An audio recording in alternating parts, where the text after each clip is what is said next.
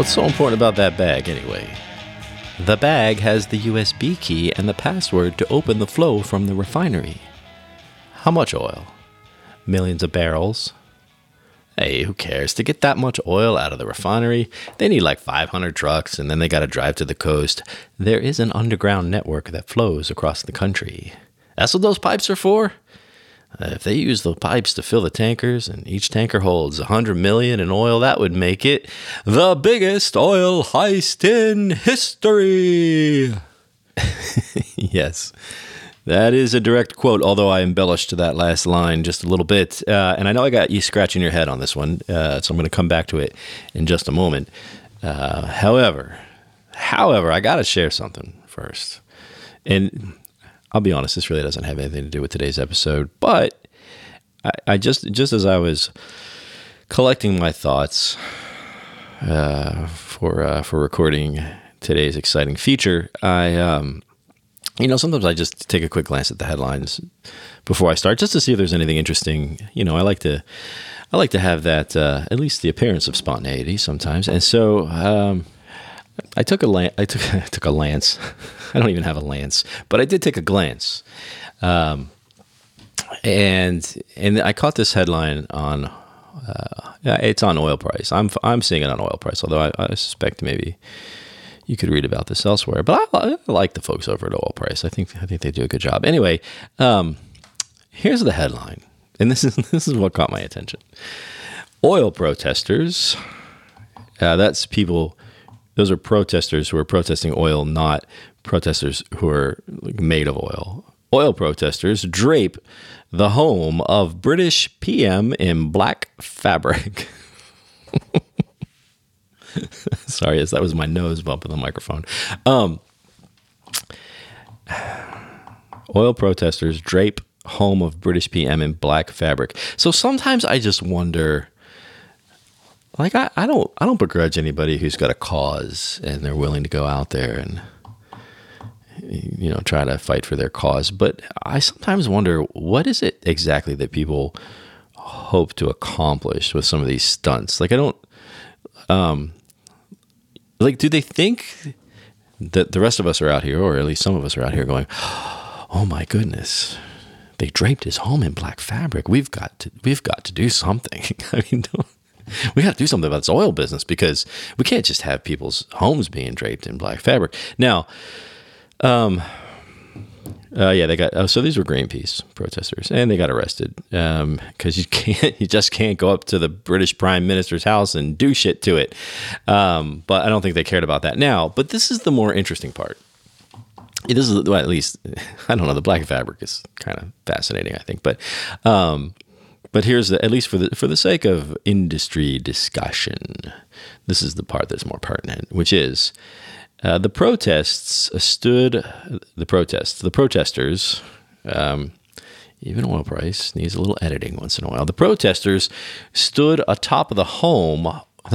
They got up on top of his house. Okay, that might be why they got it. I guess they had to get up there if they were going to drape it in fabric. You can't just stand on the ground and throw fabric in the air and it lands on the. So they stood on top of the guy's house, and they had a banner, and the banner read Rishi Sunak. That's for those of you who haven't been following British politics, that's the Prime Minister's name these days. But here's the statement: oil profits or our future? ?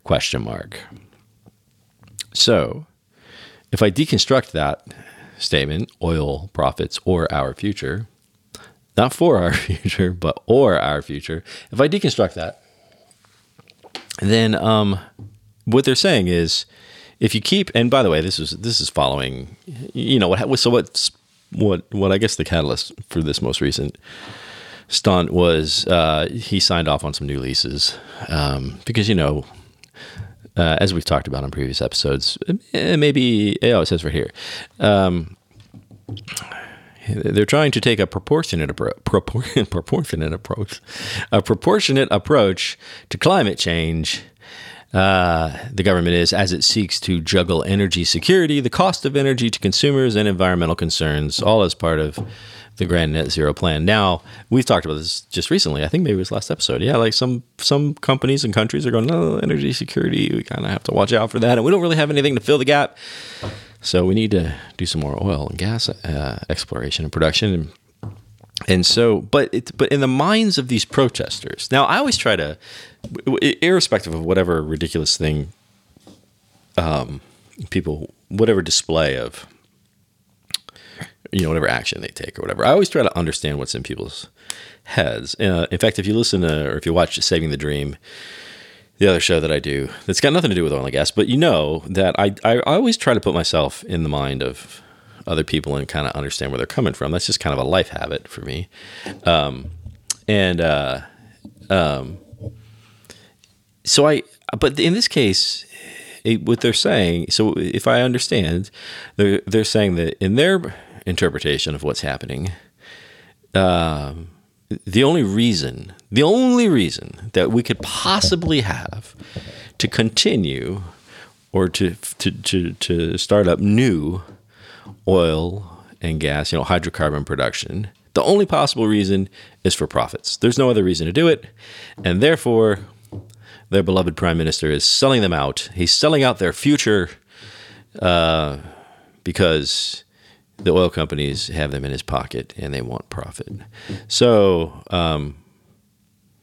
if any of you are listening to this and you go, yeah, that's right, then you probably haven't listened to any other episodes or anything else on OGGN for that matter, because the Oil and Gas Global Network, we're trying to just make it OGGN these days, just because it's just cleaner and simpler, and it also sounds more like a network. But we got 15 shows on OGGN, all talking about the industry, and they're not all they're not all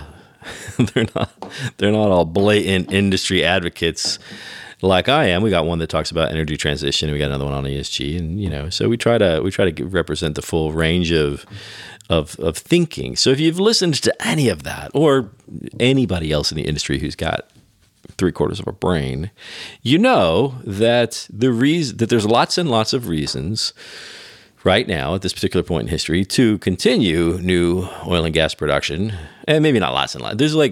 I shouldn't say there's lots and lots of reasons. There are a few really good, really big reasons to do it. And energy security is one of them. Because it's not just a matter of shutting this off and turning that on over there. But I guess, and this is nothing new. I know you're thinking right now is, well, no shit, Sherlock.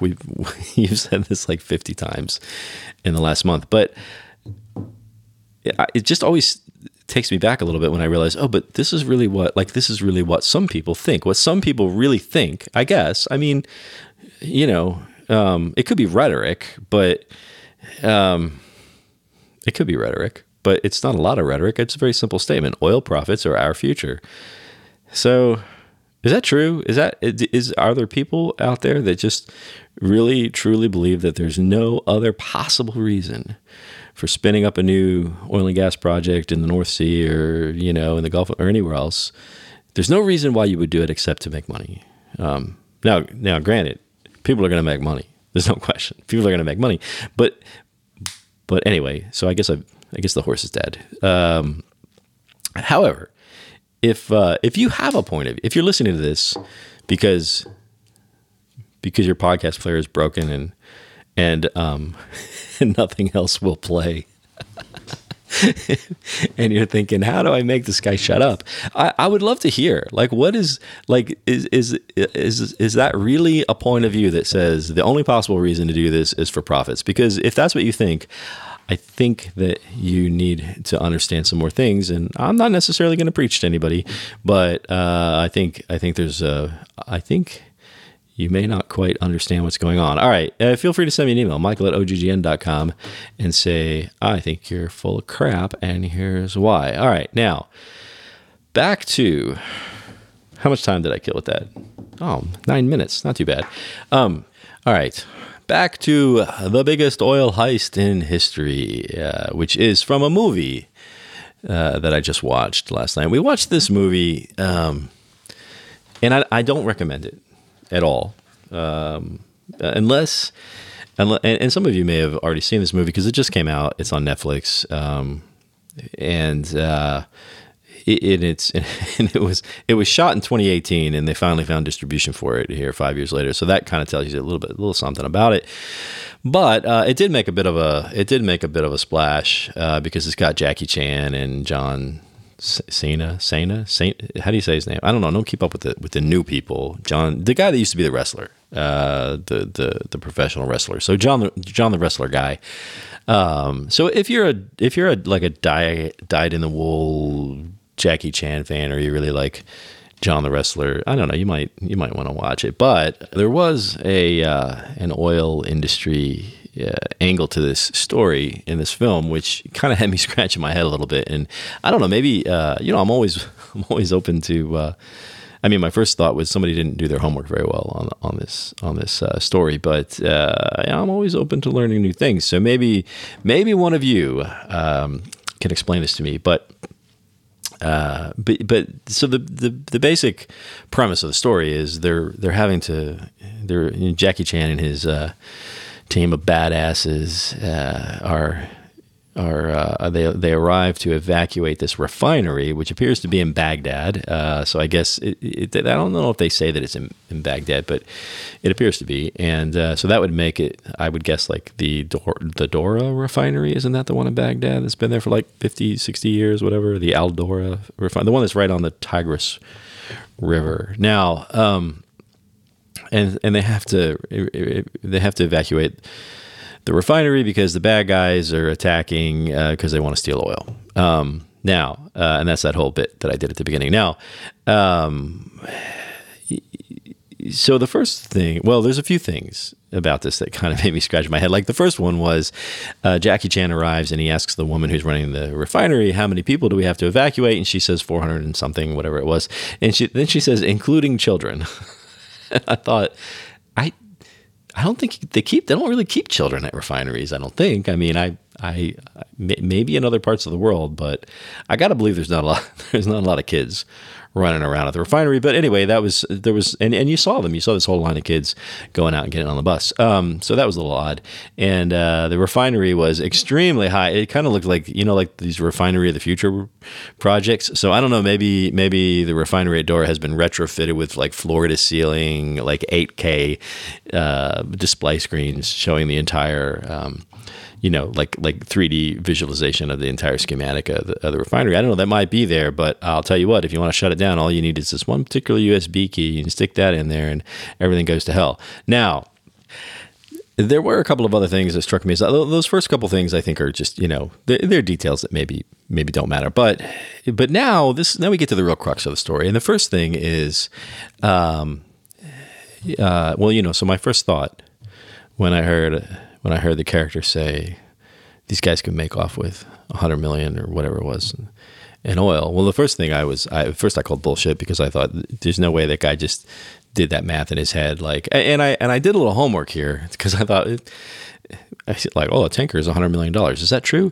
Well, it turns out that actually is true, but I still don't think I don't think that this mercenary in the desert, John the Wrestler, knew off the top of his head what the valuation of a tanker of oil would be. I'm talking about the boat tankers, right? Now, and also it depends. And now I didn't realize this, so I did a little looking up, and they come in a lot of sizes. I mean, I didn't think they were all the same size, but they come in really like a wide variety of sizes, and depending on what kind of product specifically they are carrying. Well, it says here, according to the EIA.gov website, where they have some nice pictures of small, medium, large, extra large, etc.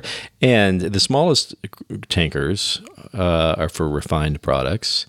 And then the middle-sized ones could be refined or crude oil, and the largest ones are crude oil. I'm not sure why that is. I'm sure there's a reason. I'm not going to look it up right now. But the largest, getting back to our friend in the desert, John the Wrestler, who was able to quickly calculate in his head that one tanker it would be $100 million. Interestingly, somebody, when they were making the film, somebody must have Googled this page because this page was written in 2014 when on the EIA website when WTI prices were around $92 a barrel. And it says right here that if you were using the VLCC tanker, which stands for, anyone want to wager a guess what VLCC stands for? Very Large Crude Carrier. Now, the only thing bigger than a very large crude carrier is, you guessed it, the ultra large crude carrier, which is ULCC. Now, but you didn't have to, they wouldn't have needed, in this particular heist, they would not have needed the ULCC, because the VLCC can carry a couple of million barrels of oil. So if you do the math, it says right here, with current WTI prices near $92 a barrel, a fully loaded VLCC could carry $100 million worth of crude oil. So John the Wrestler was right if they had that size carrier. I mean, the film was shot in 2018, so I don't know. Crude was about $80 a barrel, so it's in the range. He could have been right. But my question is, the first thing I thought of was, well, just why are we going to risk everybody's life? Just let them have the oil. Like, it's not, because the whole rest of the film is people like risking their lives and the lives of other people and making hard decisions about who's going to live or die, so that to try to prevent these guys from making off with all this oil, which, granted, it's a lot, but I don't think it's enough to like alter world markets. And so it's not like, like some movies, people have to make life or death decisions because the asteroid is going to hit the world and destroy it otherwise, or because like the aliens are going to like kill everybody on the planet, or something really bad is going to happen that's going to affect a lot of people, and so somebody's gotta, and so people risk their lives. But in this case, they're just gonna make off. So why are people dying? Because to stop these guys from making off with a shit ton of oil. Now, so that was one thing. But now here we get to the real thing that I want to know. Now, by the way, if some of you have a different view on that, it doesn't matter. It's just a movie. But it's an interesting conversation. Now, the next thing is, if you were going to steal oil, like a lot of oil, would you go to a refinery? Is that like would that be the easiest? Because I don't think they really, I mean, I know they store some amount of crude at a refinery, but not a lot, right? I mean, I'm not, I'm not a refinery person, right? They don't really give tours these days. But those of you who work in refineries or around, don't you pretty much, I mean, it comes in on pipelines, or like this, like the feedstock comes in on pipelines or trucks or boats or whatever. And then don't you pretty much process it like as it comes in, because you don't want like huge amounts of inventory just sitting there, because that would be money. So I don't see how going like a refinery is the best place to steal a bunch of oil from. I mean, why not go to the transportation systems or the storage systems? Like why not go to an actual pipeline, tap into it, and reroute the flow into something else. And so the whole refinery thing really threw me, but I'm always, as I've said before, I'm always open to learning new things. And, so if some of you are out there and you go, oh, no, a refinery would be a perfect place to steal a boatload, literally, of oil because of XYZ, then let me know. But this whole thing did get me, it got me thinking about pipelines. Because, the whole, what we sometimes, or I guess what we always call a midstream part of the business, sometimes when we're talking about all the cool stuff and the smart people and all the interesting things that have been done, sometimes, the midstream guys get a little bit, I think that upstream oftentimes gets most of the spotlight, and then some of the, like I think we've done an episode on refining and stuff, but and now there's a lot of new focus on refineries and chemical plants and things like that when it comes to the digital transformation business, and so it's making its way over there, but And it's even making its way into supply chain miraculously. But, when we tell the stories of, the cool things, the interesting, the hard problems that have been solved, I don't know that I think we leave out the pipeline guys sometimes. So it got me thinking, who built the very first pipeline? You know I was going to have to work some sort of historical perspective into this. And so I have here, it's actually just it's a short little video on the Britannica website. But fortunately, there's a transcript, so I didn't have to watch the video. I could just read the transcript. So I'm gonna share this with you now. I almost led off with this bit at the beginning because it would have been good, but it was a little bit too similar to one that I did recently, because there's another secret meeting taking place. Those of you who remember a couple of episodes back, there was like this ominous secret meeting, and of course it was the beginning of the how many sisters are there? The seven sisters. So you remember that one, right? Here's another one where the narrator says, "It's early summer in Pennsylvania, 1878." I mean, this is still Old West type stuff, folks. Early summer in Pennsylvania, 1878, and a secret meeting is taking place.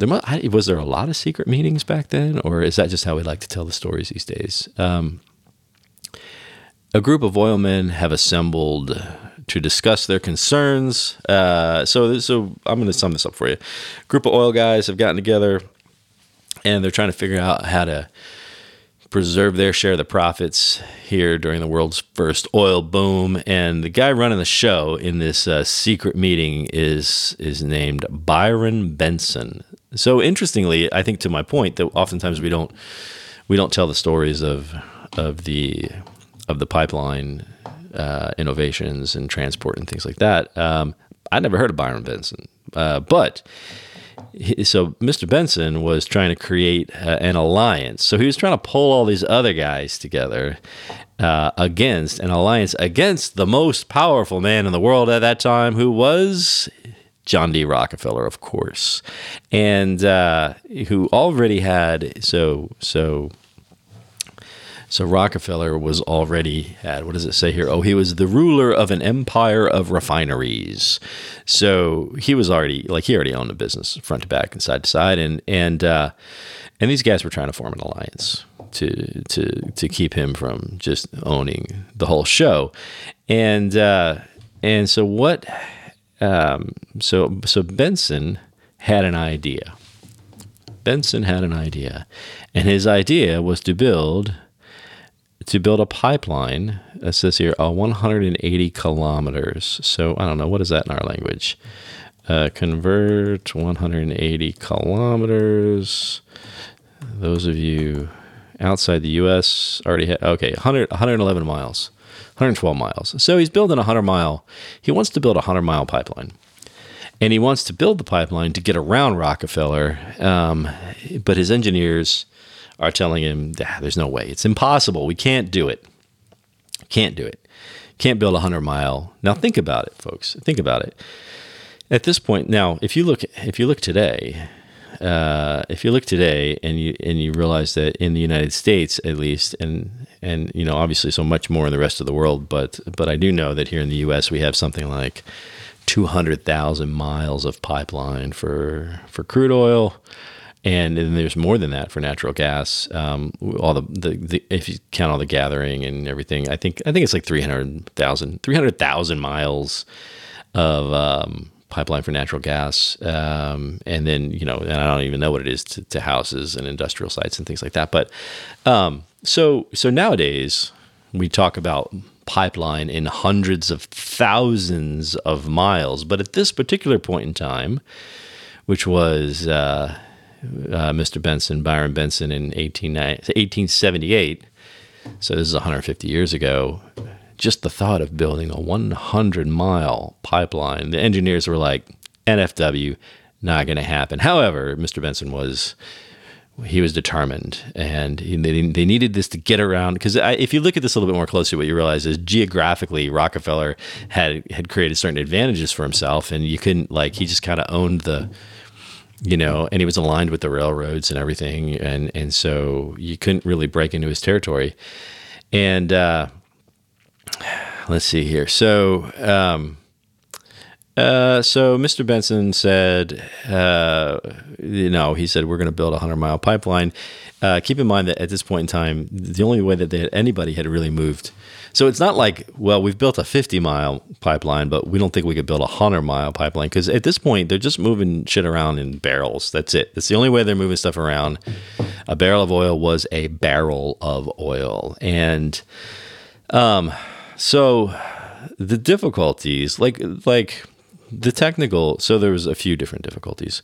There was, first of all, he wanted it to be 6 inches in diameter, which nobody had ever built anything that wide. Because, imagine how much force you need to move crude oil. Like the wider the pipe gets, the more, you engineers out there, correct me on this, but I think that the more you have to push through the pipe, the more, the stronger your pumps have to be. And also they had to build through the Allegheny Mountains, which went up and down in steep valleys. And also it's total wilderness, right? None of this area was developed, and it's hard to get in and out. And a further complication, there were no pumps at that time capable of pumping the oil over the mountains without bursting the pipes. This is my point. If you were going to, now I don't know why the pump pressure, I don't know what the relationship is. Like, I don't know how changing the pump causes the pipes to not burst when they would have burst otherwise. But nonetheless, Mr. Benson, he cracked the whip on those engineers, and they came up with a new type of pump. And they figured out how to make a pump that would, I guess maybe it's the speed at which the pump, whatever. They solved the problem. Ingenuity, folks. That's what I'm getting to here.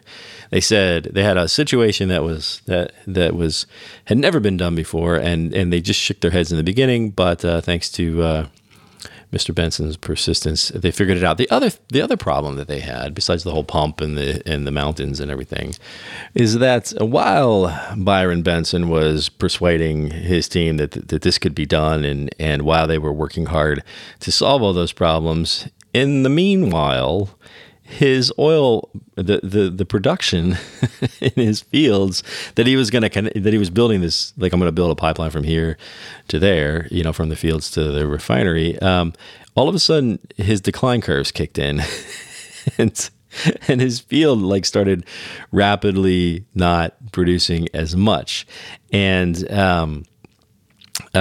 so if at the rate that things were going, if the decline kept at its current pace, at the same time as the pace of construction of the pipeline, by the time the pipeline got done, there wouldn't be anything to put in the pipeline. So he had to, scramble and come up with a new plan. And it just so happened that nearby, a new field was discovered, and he was able to kind of change the starting point of the pipeline, and so figured that out, and this new field is now ramping up. So okay, great, we're back on track, and then suddenly there was a fight with the railroad. Remember, I mentioned that Rockefeller was aligned with the railroads, and either owned a lot of it or influenced or whatever. Anyway, you know how those alliances go. And so now there's fighting with the railroad men because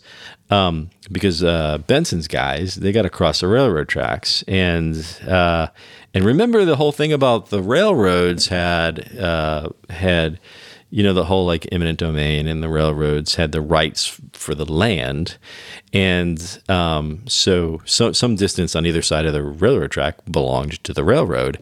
And of course, there's no reason for the railroad to care that these guys are going to build it. They're not going to build a pipeline on top of the railroad track. They're going to go underneath, or they're going to go over, whatever they're going to do. So there's no reason for the railroad to care.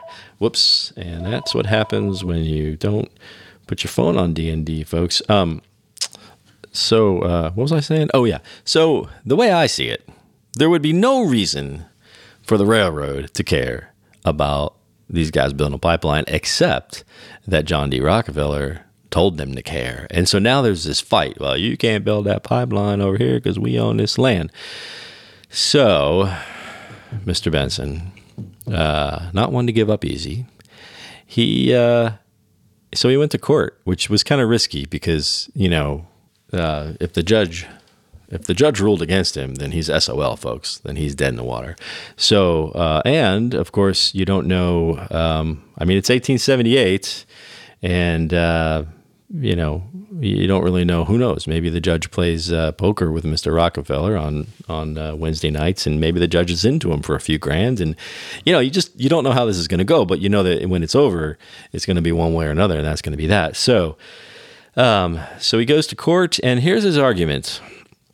The argument that he made to the court was that the benefit of this pipeline that he wanted to build to get the oil from over here to over there, that he claimed that the benefit to the general public was so great, there was so much benefit for the public that this warranted an exception to whatever would be the usual rules concerning the land rights. And so the courts, I guess there was a bit of a battle, but the courts finally agreed, and they allowed him to, they went right, they got underneath, they went right underneath the railroad, under a culvert of the Pennsylvania Railroad. It was a big breakthrough, and without that, it wasn't going to happen, folks. But they did it, and on May 28th, 1879, that day marked the day that 2 million liters. So again, I got to do the metric conversion, but anyway, I don't know. That's whatever that is, 250,000, 200,000 gallons of crude oil flowed into the pipeline for the first time, and onlookers traveled from all over the country to witness the occasion. And Byron Benson succeeded in defeating Rockefeller and in building the world's first pipeline. So there you have it, folks. Now, of course, we got, as I mentioned earlier, we have hundreds of thousands, and I don't know, probably around the world we have millions of miles of pipeline today, and it goes through all sorts of terrain, and it finds its way up and down and around and through the ocean, and even sometimes manages to break through political obstructions, and sometimes not. Sometimes the political obstructions win, but which, by the way, just in case it comes up in polite conversation for you, keep in mind that a pipelines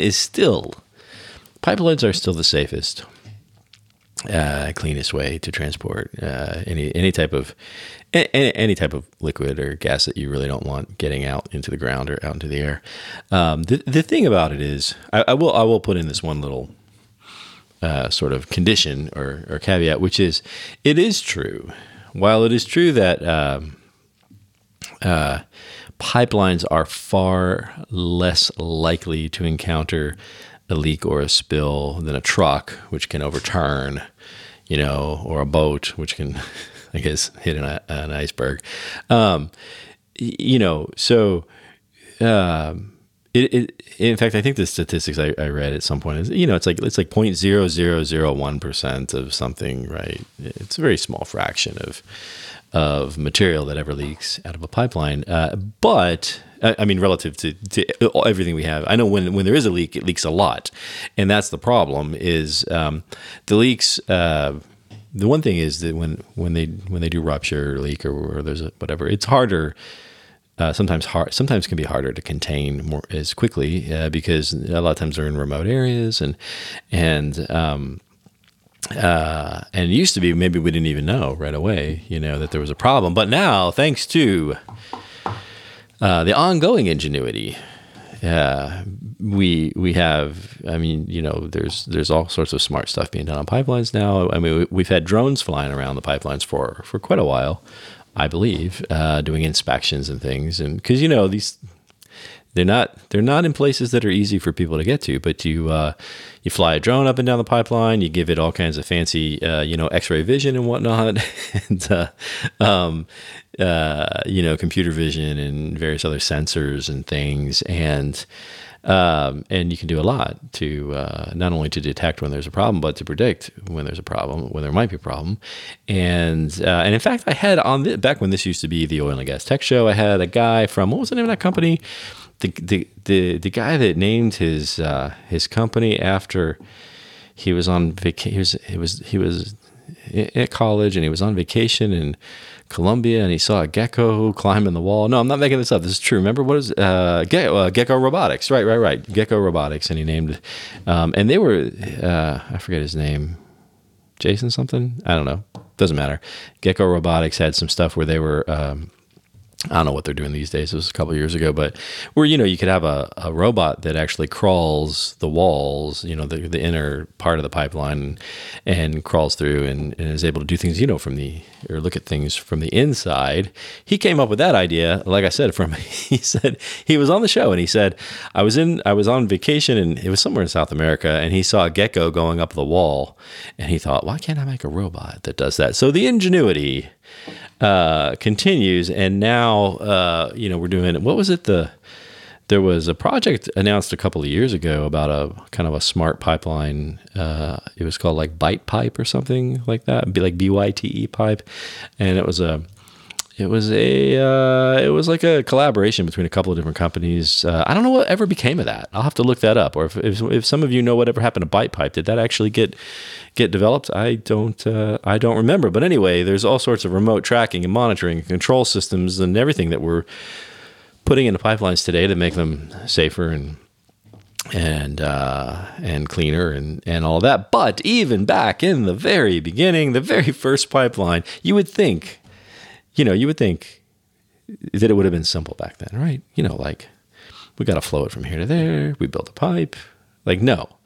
Even then, there were big problems that had to be solved by smart people, and not just smart, but persistent, right? Because even the very first one, they're like, well, we don't have a pump that can do that. Well, we can't go under the railroad. Well, we can't.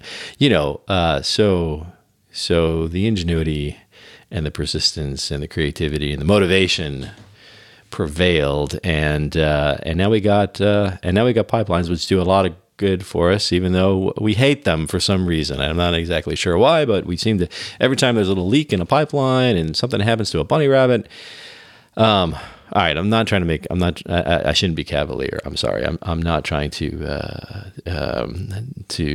diminish the degree of damage that can be done when something goes wrong. However, what we often discount is how much goodness was done relative to the badness. And this kind of goes back to that little philosophical discussion we had a couple of episodes back. But, when we focus on these particular incidents, much like the people who decided to dress up the Prime Minister's house in goth attire, I'm sure that if you talk to them, they could tell you all these very specific stories about bad things that happen to animals or people or the planet or whatever it is. But do they ever tell the stories? Do they ever think about what would life have been like all this time if nobody had ever done any of this? What if people like Mr. Byron Benson had not found ways to do the impossible, or so it appeared in some cases? And what would it be like without all the persistence and the determination and whether, and I said this before, but whether it was greed or whatever the motivations were, let's leave that out for a second, because there's no way that our life is anything like it is today had the oil and gas industry not done what it has done all this time. And, like I said, you can make the argument that maybe you could have done it better. Maybe there are times you could have done it cleaner. You could have been more honest. You could have been more, whatever. But the point is, life is better, and one big reason for that is we figured out how to move this stuff around, folks. We got oil, because all the oil is not going to come out of the ground in one place, and we can't just keep popping up a new refinery everywhere.